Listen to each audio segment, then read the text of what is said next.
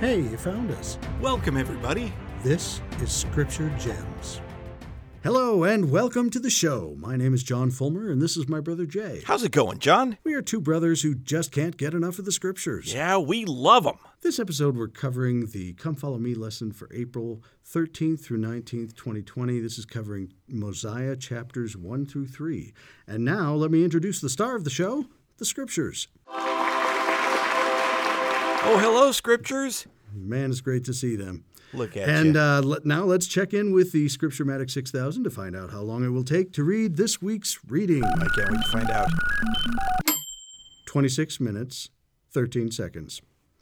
That's great. Excellent. You notice that they try to keep the reading around about a half an hour a week. That is so doable. It really is. For those of you keeping score at home, that's really less than 5 minutes every day. And if you don't have less than 5 minutes every day to dedicate to the Lord and His Word, you need to reevaluate things. I sneeze more than 5 minutes a day. Yeah, especially as spring's coming on.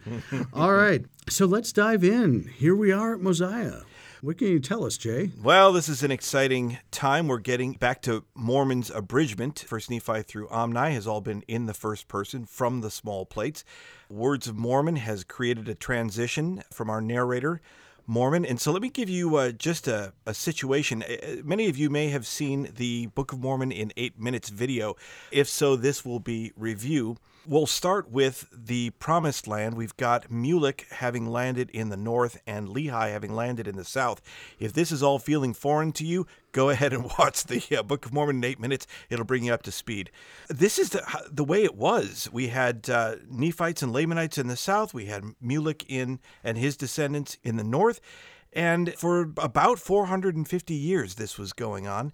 Now, between the Nephites and Lamanites, as years went on and aggressions continued between those two nations, warfare, and the Nephites continued to fall away from the Lord, there was a man chosen by the Lord named Mosiah who led those that would follow the Lord in an exodus out of that land. They went down into the Sidon River Valley and there discovered the people of Zarahemla, who were the descendants of Mulek. For reasons that you can go back and look at in Omni, they made Mosiah their king.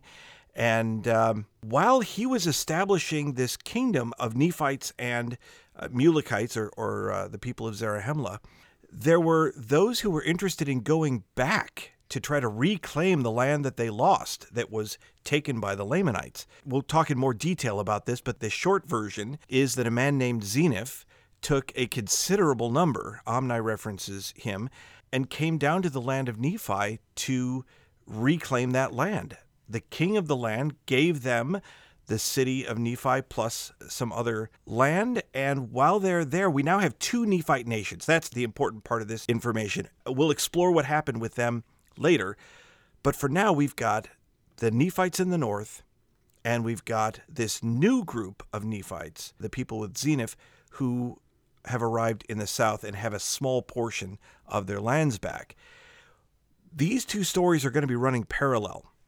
King Mosiah will eventually give his kingdom to King Benjamin, who will fight. We talked about this last time in Words of Mormon, work with the prophets, unite the people, and eventually prepare to, what we're going to talk about here in Mosiah, preach to the people at the end of his life on the tower, in the temple.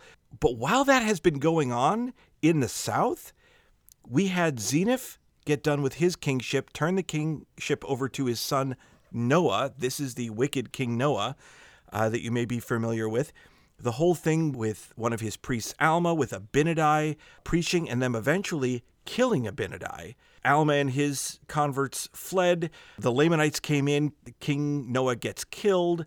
The Lamanites put his people in bondage. And Limhi now is the king of this group in bondage. Abinadi has been killed. Alma is now off on his own with his people. All of that has already taken place by the time King Benjamin stands on the tower at the temple to preach this message to his people. So that helps to set the stage. It seems confusing when you read through the story in Mosiah 7 and onward. It kind of is. Well, and that's all right. We're going to help you with it. It is a flashback. We'll step through it. But just so you know, those two stories are running in tandem right now.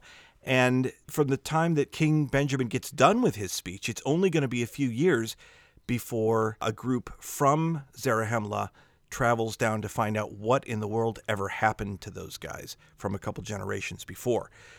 So they're right at the cusp of where all of this is going to get mixed back up again. Anyway, I hope these visuals are helpful, and that should be what we need to set the stage. Sounds great. So we knew that from the book of Omni that Mosiah the First, he was, as you had mentioned, the deliverer. He's the one that discovered the people of Zarahemla and was appointed the king of both nations. Amaleki, who was the last writer in Omni, had made a note of saying in verse 23 that Mosiah the First had passed away in his own lifetime. So we know he's already gone. Benjamin is described in Words of Mormon as a great warrior king, had wielded the sword of Laban, and mentioned there in verse 13. But what's interesting is most of us know King Benjamin as much more of a peacetime king, as much more of a righteous king. And what's interesting is we kind of get a little bit of both perspectives here. Now, granted, this is Benjamin at the end of his life, but he has clearly spent his life very close to the Lord, very close to his servants, basically doing the best he can for his people. And we see the results of that. He talks about his three sons at the beginning of Mosiah 1. Yeah, well, let's touch, just to put a cap on what you were saying, or not a cap, a cherry, that right at the beginning he says there's no more contention. Well, was there contention? Well, look back at Words of Mormon and you'll see. There was a lot, but now there is no more. There is a sense that we are coming in. We've talked about this before, but we're kind of coming in a story that's in progress. I appreciate you bringing that up, Jay. I wanted to remind our viewers that if you have not seen our very first episode, you may not be aware that from the notes in the printer's manuscript of the Book of Mormon, it would seem clear that the Mosiah that we have, as marked as chapter 1, is technically actually chapter 3. Yeah, it may have been originally chapter 3. A couple of chapters that were part of the lost manuscripts early on. That does seem to be the implication. And certainly, just starting Mosiah 1, you do kind of feel like you're dropped in the middle of a story that was actually already in progress. Yeah, and if it wasn't for Mormon giving us some info, we'd really be lost. But we get that sense now. Now there is continual peace the remainder of the day. So go ahead with the sons here. Verse 2, just a mention that he has three sons, Mosiah, Helorum, and Helaman. And he's approaching the end of his life. One of the things that I find fascinating is right at the beginning of this chapter, he takes the next couple of verses 3 and 4, to emphasize the importance of the Scriptures. Now, what are the Scriptures to these people? Well, these would be the plates of brass that were brought over, that were obtained from Laban and brought over by Nephi. He says in verse 3 and 4, and he also taught them concerning the records which were engraven upon the plates of brass, saying, My sons, I would that ye should remember that were it not for these plates, which contained these records and these commandments, we must have suffered in ignorance, even at this present time, not knowing the mysteries of God. Quick aside there. Not only is he speaking wisely, but he's speaking from experience. Remember, it was his dad that discovered the people of Zarahemla, who did not have a scriptural record with them, and they witnessed firsthand what 4 centuries of not having the scriptures did to them. Now, they were able to reclaim these people, but isn't it interesting, though, connecting it back to what he was saying in verse 2, he uses that word again, taught. He taught them in all the language of their fathers, that thereby, the reason that they were taught, and I love this from transferring it from this kingdom to my home, that because he taught them, thereby they might be men of understanding, that they might know concerning the prophecies. Now, verse 3 goes on to explain that in more and why that's so powerful.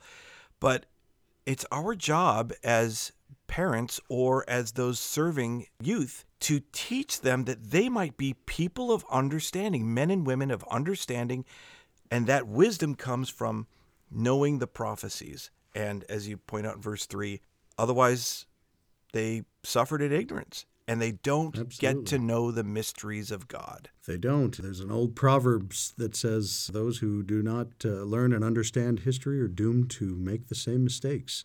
Very applicable here. Now in verse 4, for it were not possible that our father Lehi could have remembered all these things. I like that line. He's making a clear point here. There's a lot of scriptures here. Now, I have a better memory than the average person, and I've certainly met many savants and others, but I'm sorry. Take a look at the Old Testament. I don't know that anybody has not memorized the whole thing, but that seems like a pretty daunting task. And even then, I wouldn't, for myself, even if I were able to do it, I wouldn't necessarily rely on it. But then that becomes a single point of failure too. When Lehi passes away, now the scriptures are gone, right? Yeah. For it were not possible that our father Lehi could have remembered all these things, to have taught them to his children, except it were for the help of these plates. So he's explaining why these plates were important, why the Lord sent Nephi and his sons, or Nephi and his brothers, to go get these plates. And why it was so important that he taught his sons to appreciate and to study these scriptures. And I think it's really interesting that we're getting a lot more information about the plates of brass even than Nephi gave us. And this is, 4 centuries after Nephi.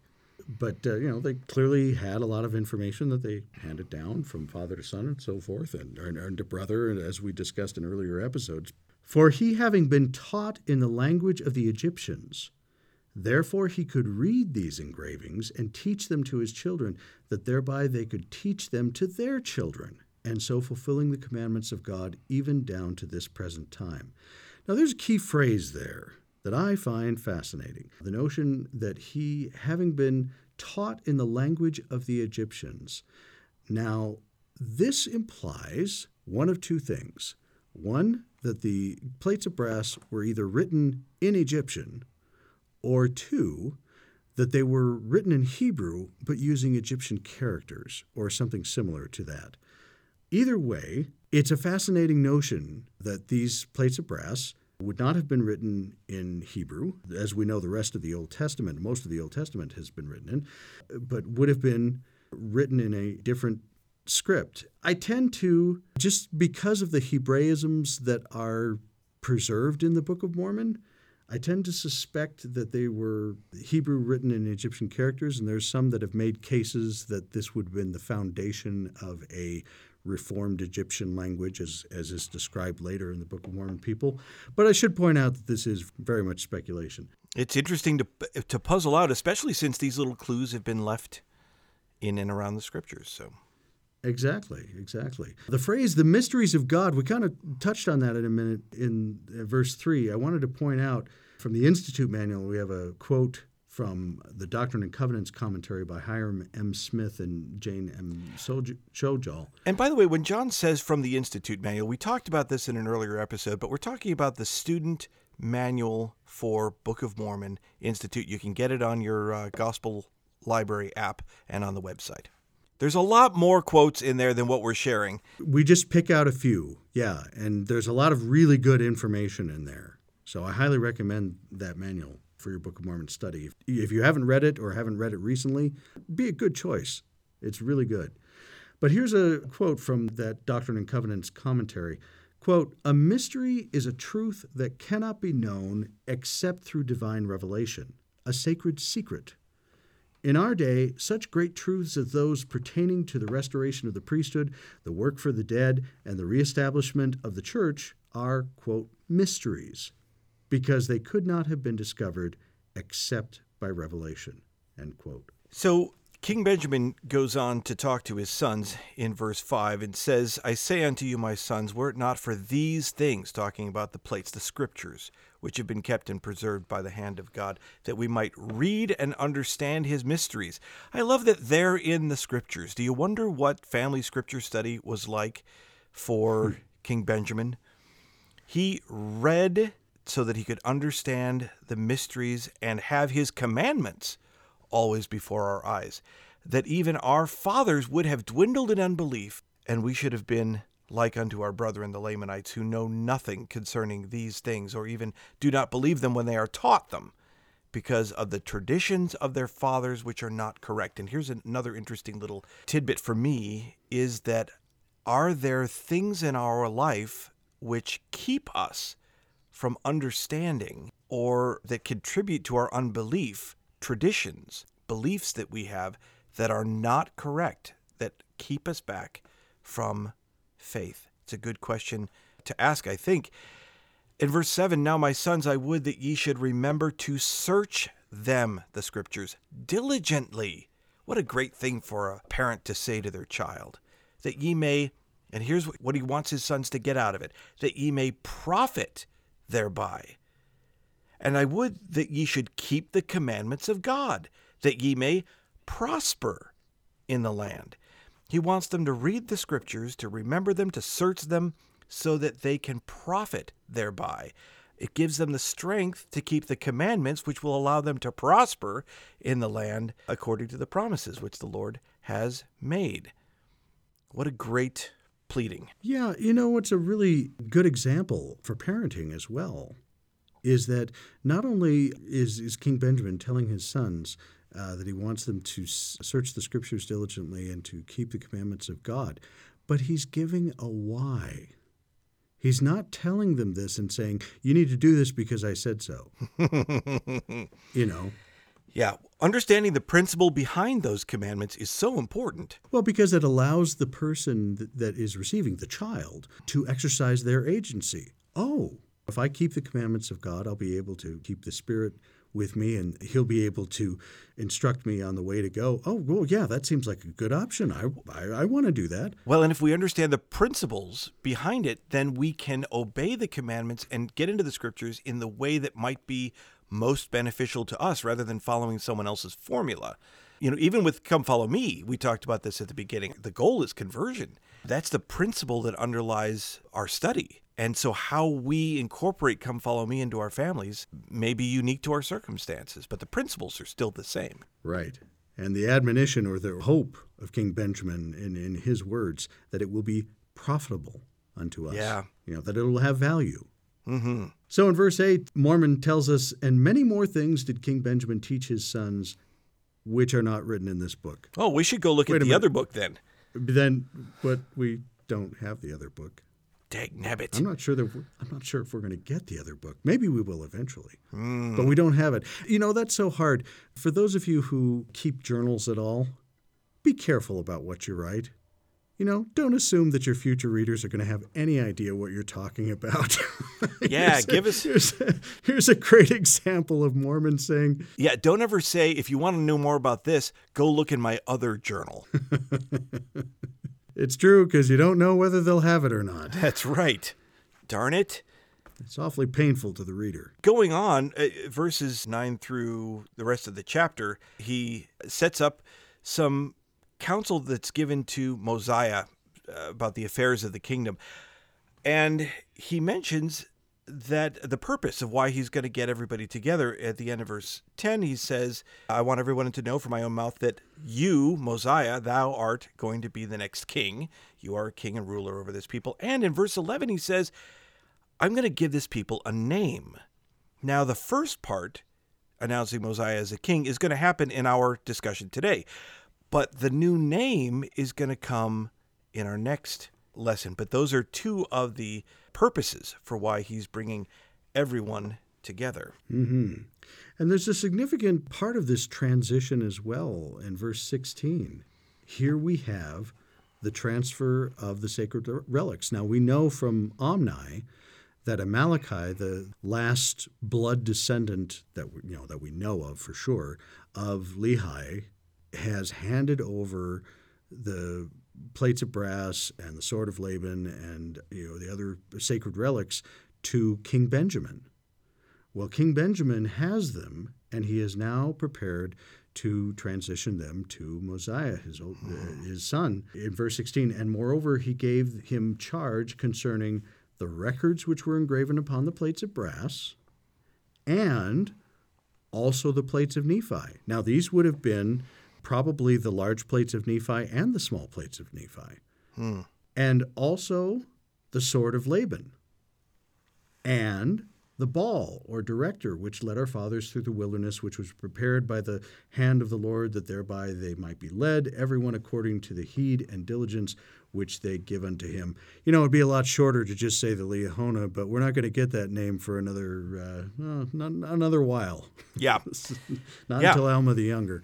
That's right. But anyway, the important thing that I wanted to call out here is not only the importance of transitioning the plates, but they've certainly defined the sacred items that need to pass on. Mm-hmm. And these included the Sword of Laban and the Liahona, and it should be interesting to those of us in our day to recognize that these items were included when Moroni deposited the plates at the end of his life. Well, at least not the plates of Nephi per se. Oh, no. I didn't mean to say that. I was referring to the Sword of Laban and Ball and the Liahona. Great point. But as far as which plates, that transitions over time, certainly.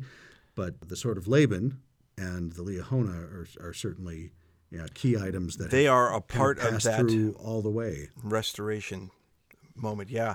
Verse 18 takes us to Mosiah going and doing his father's commandments, and that is gathering everybody together so that King Benjamin can speak to them. And he carries out that order. Now, as we get on to chapters 2 and 3, Susan Easton Black offers an interesting structure for the next few chapters. She calls them 3 orations. And in chapter 2, she identifies that King Benjamin is speaking here as a king. And maybe we can look for those elements as we examine his record, what he's saying to the people. In chapter 3, King Benjamin is now taken off the crown, so to speak. And he is speaking as a prophet and teaching the people through the words that an angel had taught him. Chapter 4 also she identifies as an oration, but we'll talk about that when we get to chapter 4. But there's some information on it here on the slide. So let's take a look at the first oration. This is the beginning of King Benjamin's address. This is a quick aside, but there's been some kind of fascinating observations about King Benjamin's address, and that would suggest that this was given on Yom Kippur, or the Day of Atonement, as part of the Jewish holiday or the Jewish festival. For those of you who may be interested in a more scholarly discussion about that, I would encourage you to check out Book of Mormon Central, our Know Why number 82. We'll put a link up.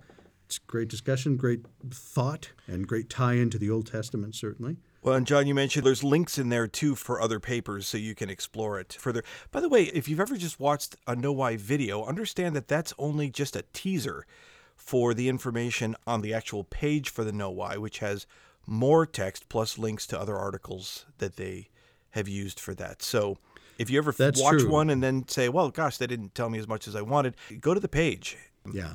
That's what we link to when we put our links in the description. So there's a lot more information in there, and it's organized in a very good, structured way for you to just kind of zero in on what you want to know. Yeah, it's well laid out. So that will be of interest to some and not to others, but it's an option for you. Verse 5, and it came to pass that when they came up to the temple, remember Mosiah is gathering everyone, they pitched their tents round about every man according to his family, consisting of his wife and his sons and his daughters, and their sons and their daughters, and from the eldest down to the youngest, every family being separate one from another, or distinctive.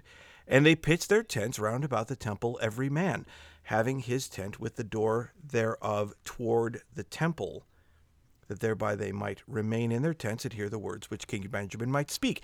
Now, here's a king.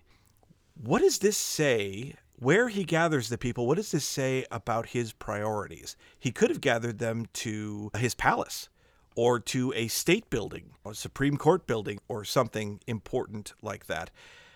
He gathers them to the temple. And even though there isn't room for everybody, that's where he wants to have it. And I like what that says about him, and what he wants his people to understand about him. Yeah, not only that, but it's interesting that in that verse you get a sense, too, of the society. The family certainly sounds like the fundamental unit of this particular society. Yeah, and it's important for everybody to be there. You know, exactly. Everybody needs to hear this message. And even he references it later in his talk. He said, some of you may not be old enough for this, but tell you anyway. Mm-hmm. So That's wonderful. And if we know the story, we know they have to make a tower so that everybody can hear, but even then, not everybody can hear. So at the end of verse 8, he points out that they made arrangements so that things are written down, should be written, and then sent forth among the people the words which he would speak. It's so important that they want to make sure everybody has access to it, which tells us something about their society, which is somewhat rare in ancient societies, and that is that there are enough readers within the society. The people are literate enough that sending his words out would mean something. That's a good point. To people. And so Mormon, our narrator, tells us, and these are the words which he has caused to be written. And then in verse 9, he starts King Benjamin's words, I assume from the record that he has because of those who wrote it down. And in verse 9, he sets the stage. These are King Benjamin's instructions to the people going forward. And we've got a general conference twice a year and state conferences and ward conferences. Those are times when we should be thinking about these instructions. And here it is. He assembles them all together. And I have not commanded you to come up hither to trifle with the words which I shall speak. To trifle means to make of no importance, to treat lightly. So I didn't command you to come up here to take this lightly, but I did command you to come up here so that you should hearken unto me. And that hearkening idea is more than just hearing it. It's listening.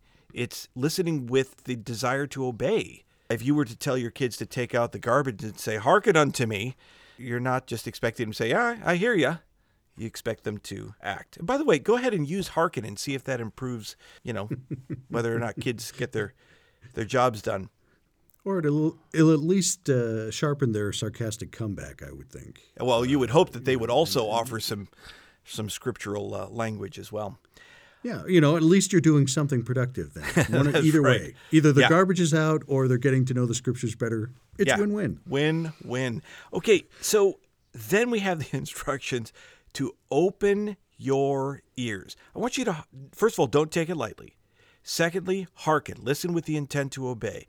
And then open your ears that you may hear. And I assume what he's speaking of here is not just hearing, but spiritually hearing. Open your ears. That phraseology was used when we were talking about Isaiah in 2 Nephi, about how people's ears were heavy or people had shut their ears. He's saying, don't do that. Don't put your hand over the cup of living water that I'm ready to pour. That's an interesting point. Jay, you know that I have children on the autism spectrum.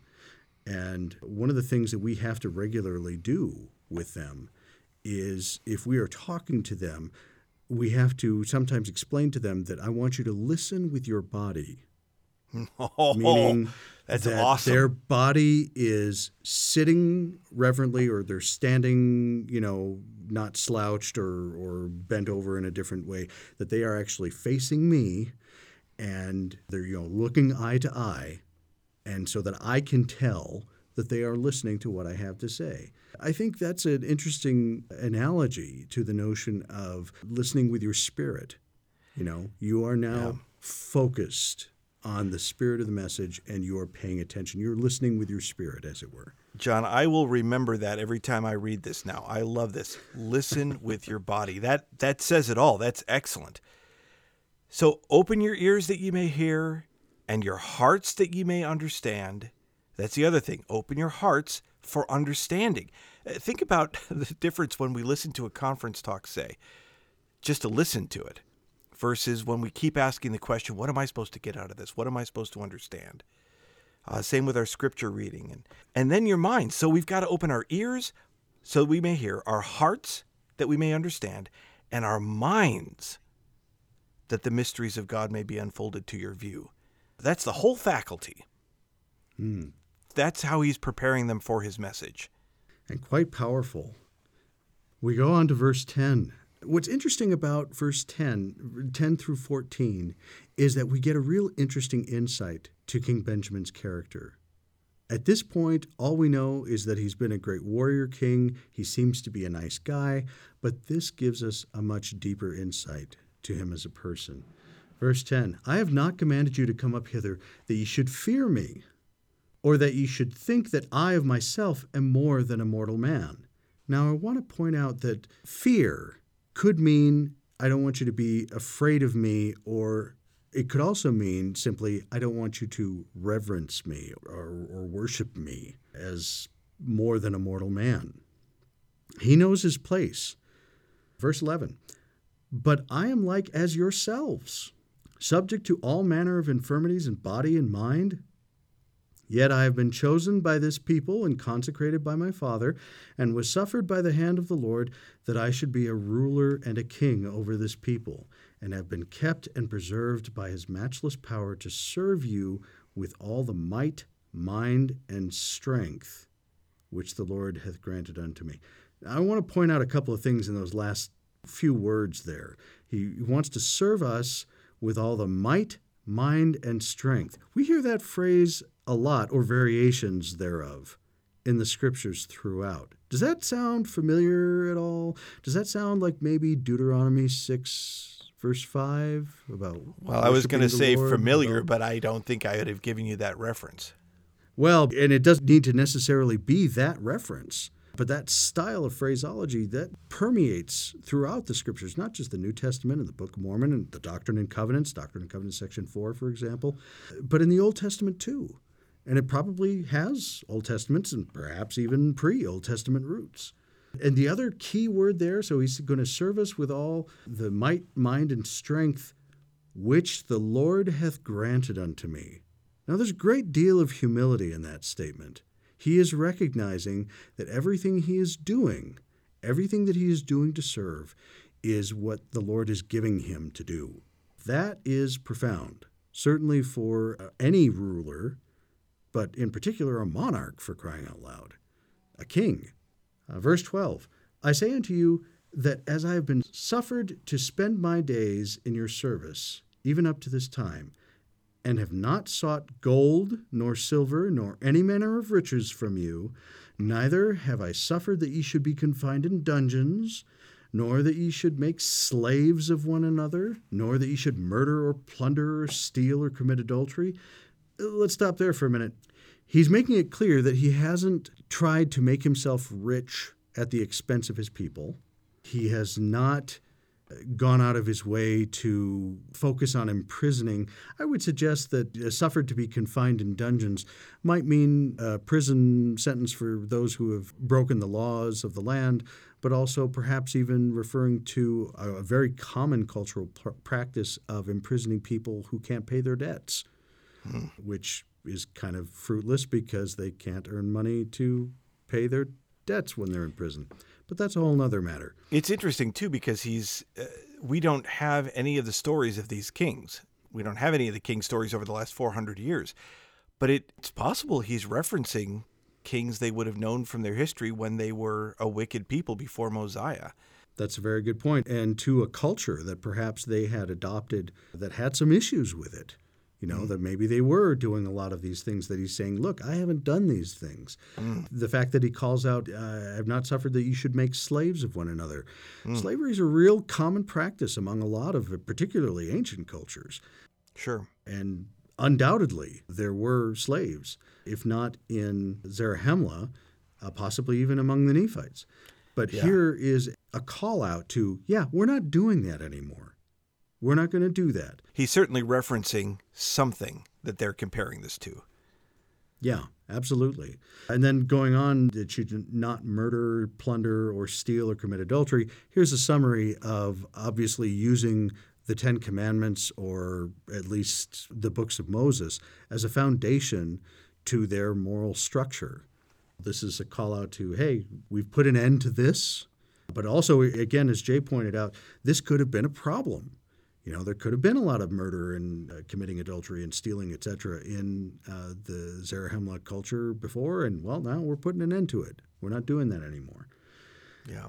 Nor even have I suffered that ye should commit any manner of wickedness, and have taught you that ye should keep the commandments of the Lord. Well, that obviously is a cinch, then, that the commandments of the Lord were at least part of their government structure.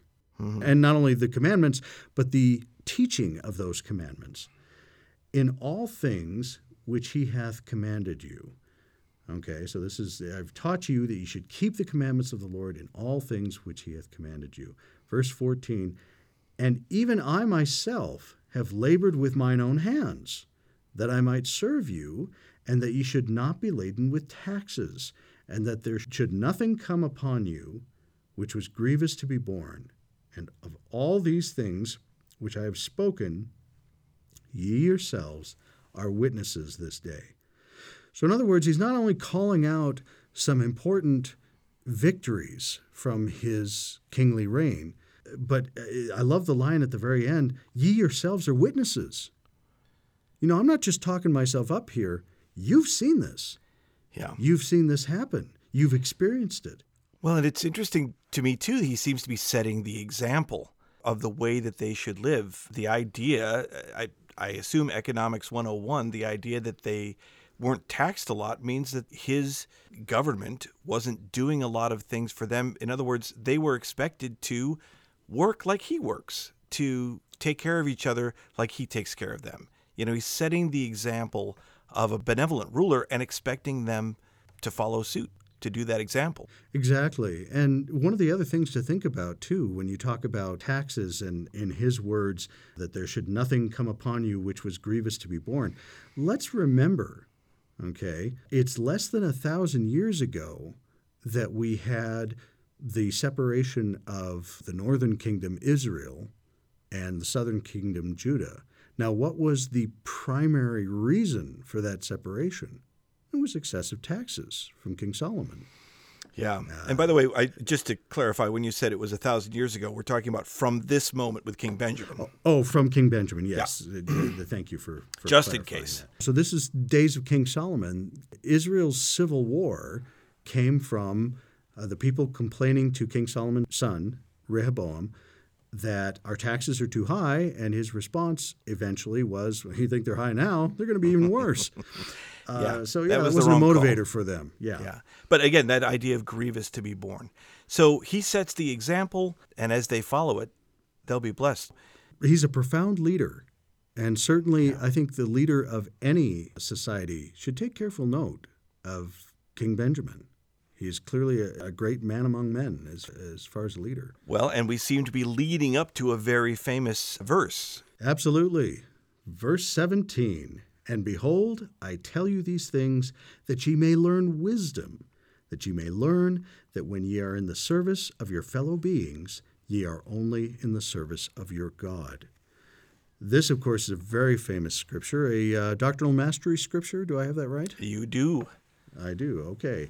One of the things that stood out to me this time around when I read this scripture is there was a quote that I came across that talks about defining knowledge, wisdom, and character. This is from Delbert L. Stapley. Now, unfortunately, the only strict reference I have for this quote is, quote, conference report. I hate that reference. Unfortunately, the church does not have adequate means to search through General Conference reports older than 1971. It is very likely that this is prior to 1971, and I've been searching for it, but I can't quite get it yet. I got this quote from the Deseret Book app. Has a daily quote, and this came up, and I thought, wow, with apparently no real references. No, their reference was conference report. I did try to find it, but I can't, so bear that in mind. So what is it? Elder Delbert L. Stapley tells us, quote, knowing everything that might be done is knowledge. Knowing what is right to do is wisdom. Doing it is character. Now, as that applies to Mosiah's verbiage here, I tell you these things that you may learn wisdom. In other words, you are learning what is right to do. You now know that this is right to do. The proof of your character or the building of your character will be the application of that knowledge. But his motivation to this knowledge is the recognition that, hey, when you are serving other people, when you are, to use a more modern term from President Nelson, ministering to other people, you are serving God. This is how you serve God. And it reminds me of a quote from one of my favorite church movies. I think we're going to throw that in here from Vincenzo Di Francesca. Enjoy. How, then, does one best serve God? Through hollow ritual and the recital of rote prayers? Near the end of his life, an ancient prophet and king gave the answer, the key, as to how one can best serve God. These are his words. And behold, I tell you these things, that ye may learn wisdom, that ye may learn that when ye are in the service of your fellow beings, ye are only in the service of your God. Serving, helping one another. Angelo, where is that scripture found? It's in the Old Testament. Somewhere.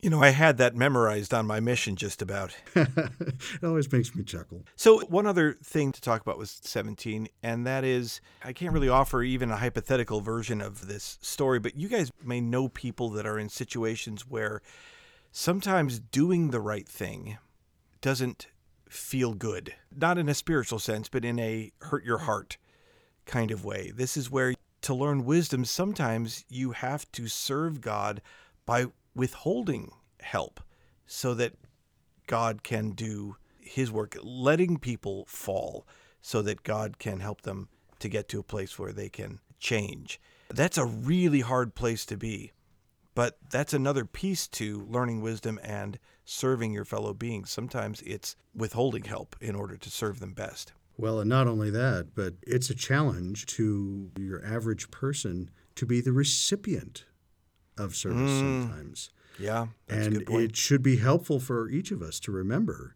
that when someone offers to give us service and we deny it because we're fine, Right. we are denying them an opportunity to serve God. That's not very nice. No, but it doesn't make it don't any wanna do easier that. for me. No, it's hard. But it it hard. is. But that's the you're that's right. the challenge. You're though. absolutely That's right, the and that is challenge. wisdom. Exactly. So in 19, we begin a really wonderful, I don't know what to call it. It's just this great, you could imagine a lawyer standing up in a spiritual court and offering this to the people. He says, "And behold also, if I, whom ye call your king, who has spent his days in your service, and yet has been in the service of God, do merit any thanks from you? Oh, how you ought to thank your heavenly King. I say unto you, my brethren, that if you should render all the thanks and praise which your whole soul has power to possess, to that God who has created you, and has kept and preserved you, and has caused that ye should rejoice, and has granted that ye should live in peace one with another, I say unto you, if ye should serve him who has created you from the beginning, and is preserving you from day to day, by lending you breath, that ye may live and move and do according to your own will, and even supporting you from one moment to another, I say, if ye should serve him with all your whole souls, yet ye would be unprofitable servants." It's such a slam into perspective. Yeah. You know, it's such a powerful oration. Well, and he keep it goes going. on. Verse 22, "And behold, all that he requires of you is to keep his commandments. And he has promised you that if ye would keep his commandments, ye should prosper in the land. And he never doth vary from that which he hath said. Therefore, if ye do keep his commandments, he doth bless you and prosper you. And now, in the first place, he hath created you, and granted unto you your lives, for which ye are indebted to him." That was very nice. Yeah. "And secondly, he doth require that ye should do as he hath commanded you, for which if ye do, he doth immediately bless you.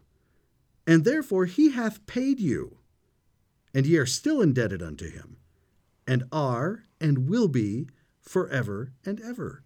Therefore, of what have ye to boast? And now I ask, can ye say aught of yourselves? I answer you, nay. Ye cannot say that ye are even as much as the dust of the earth.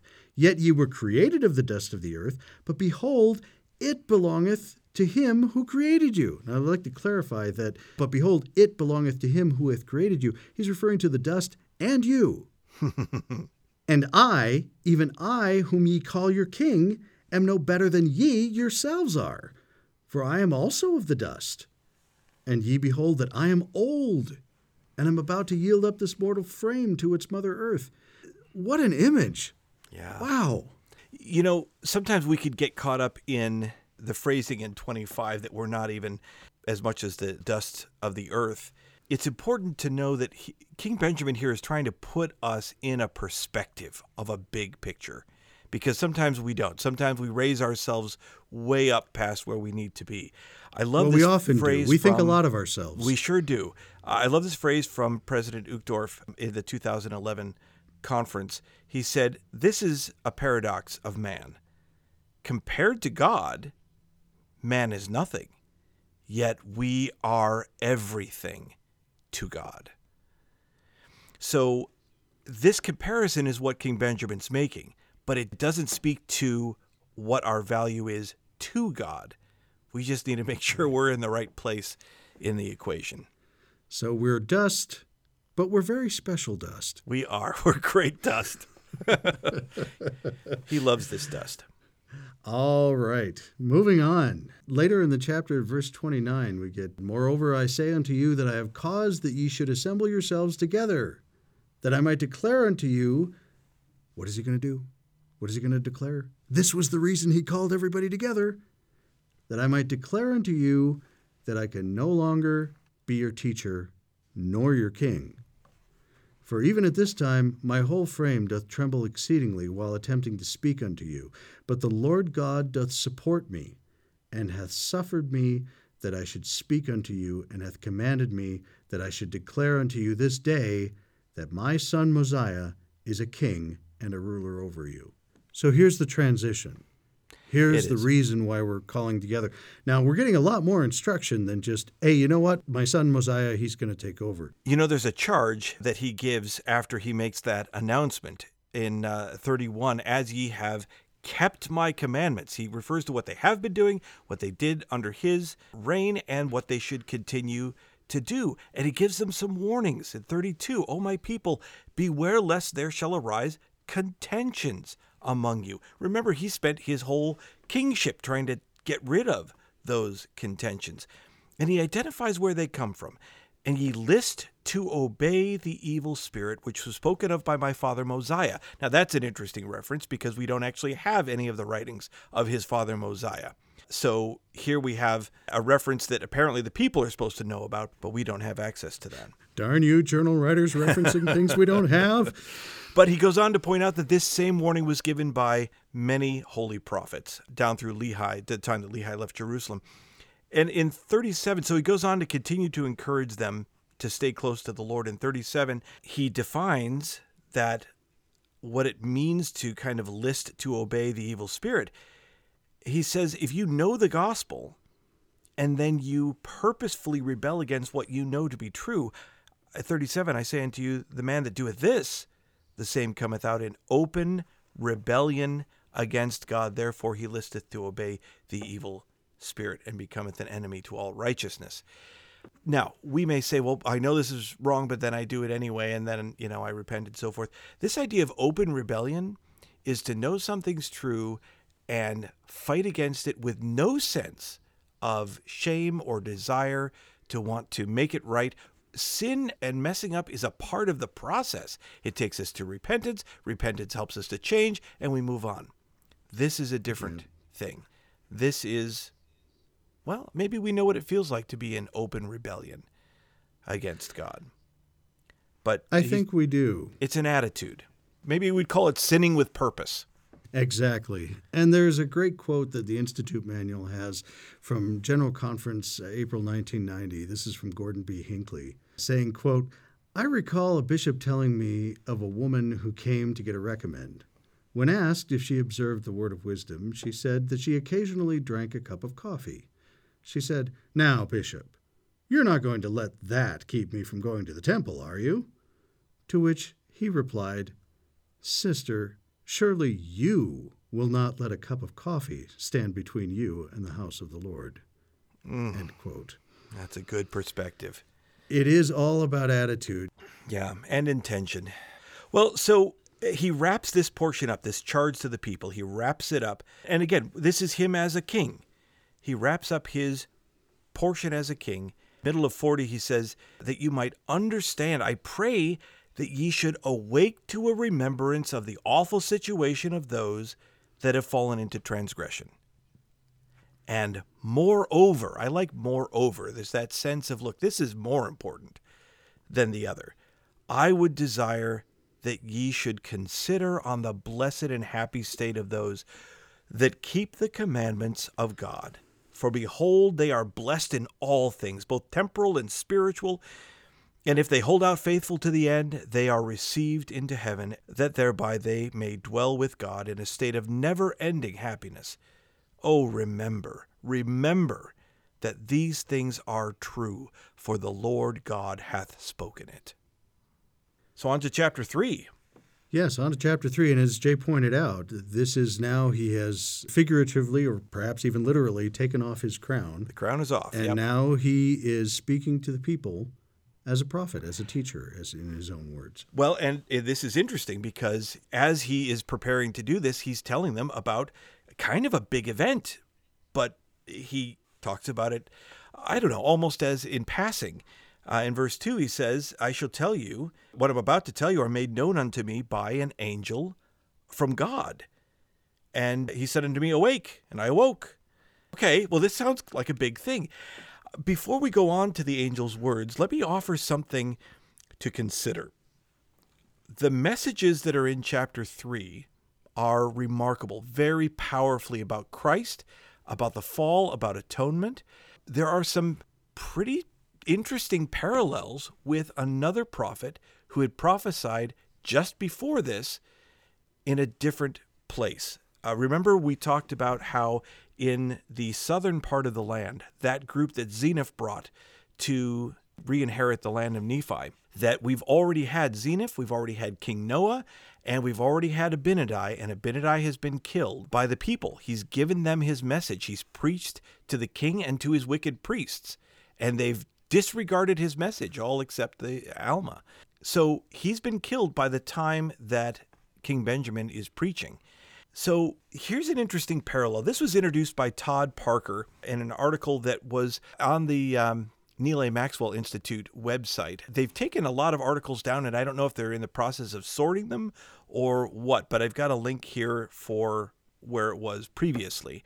But there's a list here of parallels between the angel's message to King Benjamin and Abinadi's address to King Noah in chapters 15 through 17.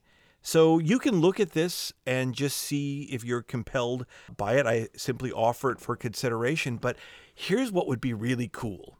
If Abinadi was in fact the angel that came to King Benjamin, then, and I hope this doesn't sound confusing, if it is, it'll be explained in coming episodes, then the message that he gives to King Benjamin gives to the people, and some of those converted people, 16 of them, travel down in a few years from now, from where we are in the story, travels down to find out whatever happened to Zeniff and his people. These are the wicked leftovers who rejected Abinadi. And one of the first things he does, this group of 16, is preach King Benjamin's message to them, which may have included then Abinadi's message that they rejected, but now they're getting it from these guys after a lot of experiences have happened, so that they're much more humbled and receptive to it. And this ultimately leads to them coming back to Zarahemla and being baptized by the very Alma that they rejected. You know, it's this really great parallel. And when we look at Abinadi and say, oh, he only had one convert, well, maybe not. Maybe he was given this other opportunity to make sure this message got to who it was supposed to get to. For all that he went through, I certainly hope that's true. It would be neat if it was. But the point is, there are some interesting parallels. It's worth considering. Now, on to chapter 3. Yeah, so let's talk about the vision here. You know, it's very similar in some ways to like the visions described by Joseph Smith, or in a way it's kind of like the calling of Samuel from the Old Testament. The angel comes, he said unto me, awake, and I awoke, and behold, he stood before me. Well, and then he said, awake. Right, awake. So here's my question I wonder if the first awake is a physical awake, and maybe the second awake is a spiritual awake, when he says, awake and hear the words. So maybe that parallel of awake in the physical body, awake in the spiritual body to prepare to hear the word, which I, the angel, will tell you. Exactly. Listen to me with your body and listen to me with your heart, with your spirit. Now it's time to pay attention. And he said unto me, awake and hear the words which I shall tell thee. For behold, I am come to declare unto you the glad tidings of great joy. And he goes on, really this whole chapter, to give us an amazing amount of information. So let's go on. Verse 4. For the Lord hath heard thy prayers. Okay, that's an important thing. This is something that King Benjamin asked for. Maybe not specifically an angelic visitor, but there's information here that he asked for further clarity on, right? Yeah. And hath judged of thy righteousness. Okay, so King Benjamin has been keeping the commandments, right? He's not only asking for things, but he's been keeping the commandments and doing his best to obey the Spirit and to tune into the Spirit. And hath sent me to declare unto thee that thou mayest rejoice, and that thou mayest declare unto thy people that they may also be filled with joy. For behold, the time cometh, and is not far distant, that with power the Lord omnipotent, who reigneth, who was and is from all eternity to all eternity, shall come down from heaven among the children of men, and shall dwell in a tabernacle of clay, and shall go forth amongst men, working mighty miracles, such as healing the sick, raising the dead, causing the lame to walk, the blind to receive their sight, and the deaf to hear, and curing all manner of diseases. Now, I'd like to point out something here. In verse 5, that term, the Lord omnipotent, that doesn't appear in the Scriptures very often. As a matter of fact, the word omnipotent, period, doesn't appear in the Scriptures very often. That term is unique to King Benjamin. He refers to the Lord as the Lord omnipotent. Now, there's a real close term that you find in Revelation 19:6, where John refers to the Lord God omnipotent. But that's, it's interesting. So let's talk about that. Jay, what does omnipotent mean? Well, if I had all power, I could tell you. I see what you did there. Omnipotence means that the Lord has all power. This is the all-powerful Lord who reigneth and who was and is from all eternity to all eternity. And so he's describing Jesus Christ in his mortal life, coming down amongst the children of men to work many mighty miracles. In verse 6, and he shall cast out devils, or the evil spirits which dwell in the hearts of the children of men. And lo, he shall suffer temptations and pain of body, hunger, thirst, and fatigue, even more than man can suffer, except it be unto death. For behold, blood cometh from every pore, so great shall be his anguish for the wickedness and the abominations of his people. Now, I'm going to call out a couple of things in this verse, but one that I want to make sure that we're clear on. The phrase, blood cometh from every pore, is only described in the Garden of Gethsemane by one of the gospel writers. It was Luke. Now, there are many Christian scholars who will debate whether that was actual blood coming from every pore, or if it was metaphorical, or maybe that it seemed like it because of something in the area.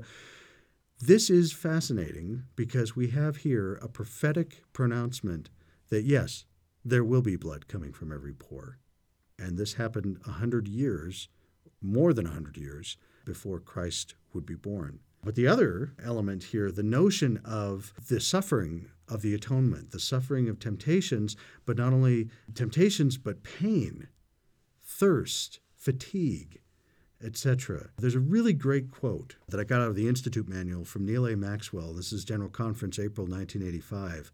Quote, "Imagine Jehovah, the creator of this and other worlds, astonished. Jesus knew cognitively what he must do, but not experientially. He had never personally known the exquisite and exacting process of an atonement before. Thus, when the agony came in its fullness, it was so much, much worse than even he, with his unique intellect, had ever imagined. No wonder an angel appeared to strengthen him. The cumulative weight of all mortal sins, past, present, and future, pressed upon that perfect, sinless, and sensitive soul. All our infirmities and sicknesses were somehow, too, a part of the awful arithmetic of the atonement. The anguished Jesus not only pled with the Father that the hour and cup might pass from him, but with this relevant citation, and he said, Abba, Father, all things are possible unto thee. Take away this cup from me. Had not Jesus, as Jehovah, said to Abraham, Is anything too hard for the Lord? Had not his angel told a perplexed Mary, For with God nothing shall be impossible? Jesus' request was not theater. In this extremity, did he, perchance, hope for a rescuing ram in the thicket? I do not know. His suffering, as it were, enormity multiplied by infinity, evoked his latter soul cry on the cross, and it was a cry of forsakenness. Even so, Jesus maintained this sublime submissiveness, as he had in Gethsemane. Nevertheless, not as I will, but as thou wilt. End quote. I love that. Going on, verse 8, And he shall be called Jesus Christ, the Son of God, the Father of heaven and earth, the Creator of all things from the beginning, and his mother shall be called Mary. And that's remarkable in the sense that that's the first time in ancient scripture that we have Jesus' mother's name. Nephi saw her, but there's no indication he knew her name. As we get closer now to the birth of the Savior, we see more information being revealed about what's going to happen. Exactly. Now, there's a line in that verse that might be a little confusing to some. Jesus is being referred to as the Father of heaven and earth. There's a neat quote in the Come Follow Me manual about that. President Joseph F. Smith, this is from the teachings of the presidents of the church. This is the Joseph F. Smith manual from that. Quote, Jesus Christ, whom we also know as Jehovah, was the executive of the Father, Elohim, in the work of creation. Jesus Christ, being the Creator, is consistently called the Father of heaven and earth. And since his creations are of eternal quality, he is very properly called the eternal Father of heaven and earth. End quote. Nice. So hopefully that'll add a little more clarity. But then the last two verses I wanted to go over, this is verse 9 and 10. And lo, he cometh unto his own, that salvation might come unto the children of men, even through faith on his name. And even after all, they shall consider him a man, and say that he hath a devil, and shall scourge him, and shall crucify him. And he shall rise the third day from the dead, and behold, he standeth to judge the world. And behold, all these things are done, that a righteous judgment might come upon the children of men. There was an awful lot that was given to us in just those few verses. Yeah, for sure. A very defined play-by-play of everything that we've read in the New Testament, certainly. And it's kind of interesting to me. I was thinking, just as we were going through it this time around, it would have been perhaps beneficial to the apostles at that time to have had this type of prophecy, so that when the Lord told them that he was going to be given up to man to be crucified, that they might understand it a little bit. Oh, yeah, King Benjamin talked about this, remember? Right. Yeah, so even though he did try to let them know during his lifetime, it would have been better if they'd learned it in primary, I suppose. I suppose, well, and you bring up a really good point. If they didn't understand when the Savior explained it to them, what chance is anyone else going to have? Yeah. Well, so in 16 through 22, we have some more words from the angel, but now it's about the fall and the atonement, the redemption related to that. So we have Christ and what he's going to do, and then we have where it fits into the plan of salvation. And there's a very famous verse in verse 19 that is often misquoted. I hear this very constantly. People say, well, the natural man is an enemy to God. Okay, but that's only part of what he's saying. The natural man, in fact, is not normally an enemy to God. The natural Shall we man. read- Yeah, let's. Shall we read through it? Yeah. For the natural man is an enemy to God and has been from the fall of Adam and will be forever and ever, unless. Oh, there's a qualifier here. Let's pay attention to the qualifier. Unless he yields to the enticings of the Holy Spirit and putteth off the natural man and becometh a saint through the atonement of Christ the Lord, and becometh as a child, submissive, meek, humble, patient, full of love, willing to submit to all things which the Lord seeth fit to inflict upon him, even as a child doth submit to his father. So you could make the argument that, in fact, it's saying the natural man is an enemy to God because in order for him not to be, he has to put off the natural man. Here's what I mean. Elder Hugh B. Brown offered this description on sex drives. He said the powerful sex drives are instinctive. Now, that's probably typical of the natural man as we think of it, although there's lots of other traits. He says they're instinctive, which is to say God-given, and therefore they are not evil per se. In order that these instincts be controlled and directed by proper channels, they should only be indulged in marriage. But his point there is God created us, and even drives that we have are not evil per se. But how do we use them? Do we yield to the enticings of the Spirit? Let me give you an example of what I mean. Let's say that my body is hungry. That drive, that natural man, wants food. And is that good or bad? Well, it depends on what we're doing. If my body says I'm hungry, and I say, well, I appreciate that, body. I recognize you're hungry. That's neither good nor bad. But we are fasting right now. And so you're going to have to yield to the enticings of the Spirit because we're fasting. Yeah, but I'm hungry. I appreciate that. I hear you. But you're going to have to wait.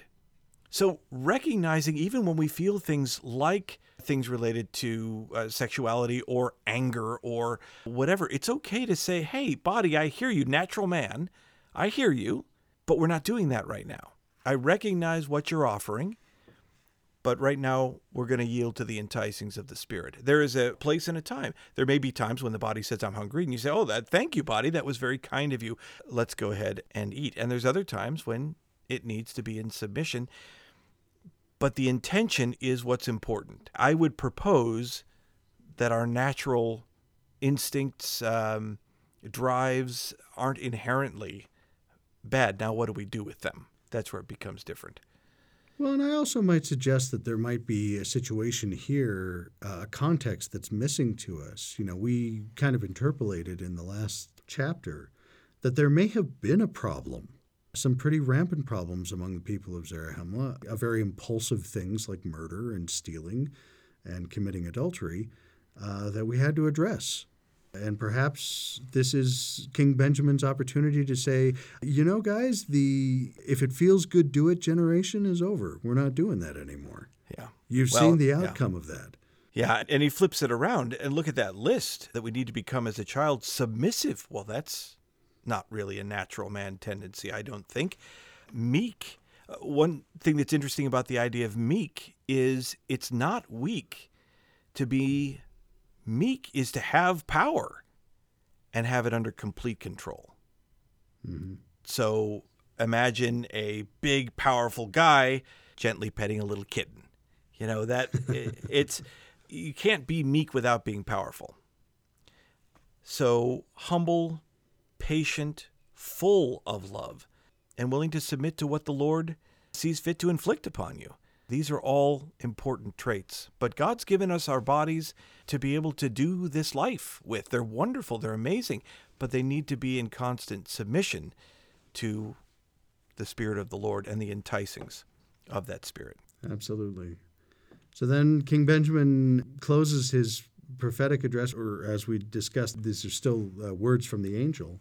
In verse 23, and now I have spoken the words which the Lord God hath commanded me. And thus saith the Lord, they shall stand as a bright testimony against this people at the judgment day, whereof they shall be judged, every man according to his works, whether they be good or whether they be evil. And if they be evil, they are consigned to an awful view of their own guilt and abominations, which doth cause them to shrink from the presence of the Lord into a state of misery and endless torment, from whence they can no more return. Therefore they have drunk out of the cup of the wrath of God, which justice could no more deny unto them than it could deny that Adam should fall because of his partaking of the forbidden fruit. Therefore mercy could have claim on them no more forever. For their torment is as a lake of fire and brimstone, whose flames are unquenchable, and whose smoke ascendeth up forever and ever. Thus hath the Lord commanded me. Amen. And thus ends the words of the angel. You know, I wanted to leave one last thought. This is out of the Come Follow Me manual. This is from Elder David A. Bednar. And this is from the October 2007 General Conference. Quote, "It is the atonement of Jesus Christ that provides both a cleansing and redeeming power that helps us to overcome sin, and a sanctifying and strengthening power that helps us to become better than we ever could by relying only upon our own strength. The infinite atonement is for both the sinner and for the saint in each of us." End quote. Oh, remember that these things are true, for the Lord God has spoken it. Thank you, King Benjamin. And thank you for all of you who have been listening in. I think that's all the time that we have today. We're grateful for the time that we've had to discuss this. We hope that you're getting into the scriptures. King Benjamin has some wonderful words yet to share with us, so be sure that you read next assignment, and we'll see you next time. We'll look forward to it. This podcast is not officially affiliated with the Church of Jesus Christ of Latter-day Saints. But we're really big fans.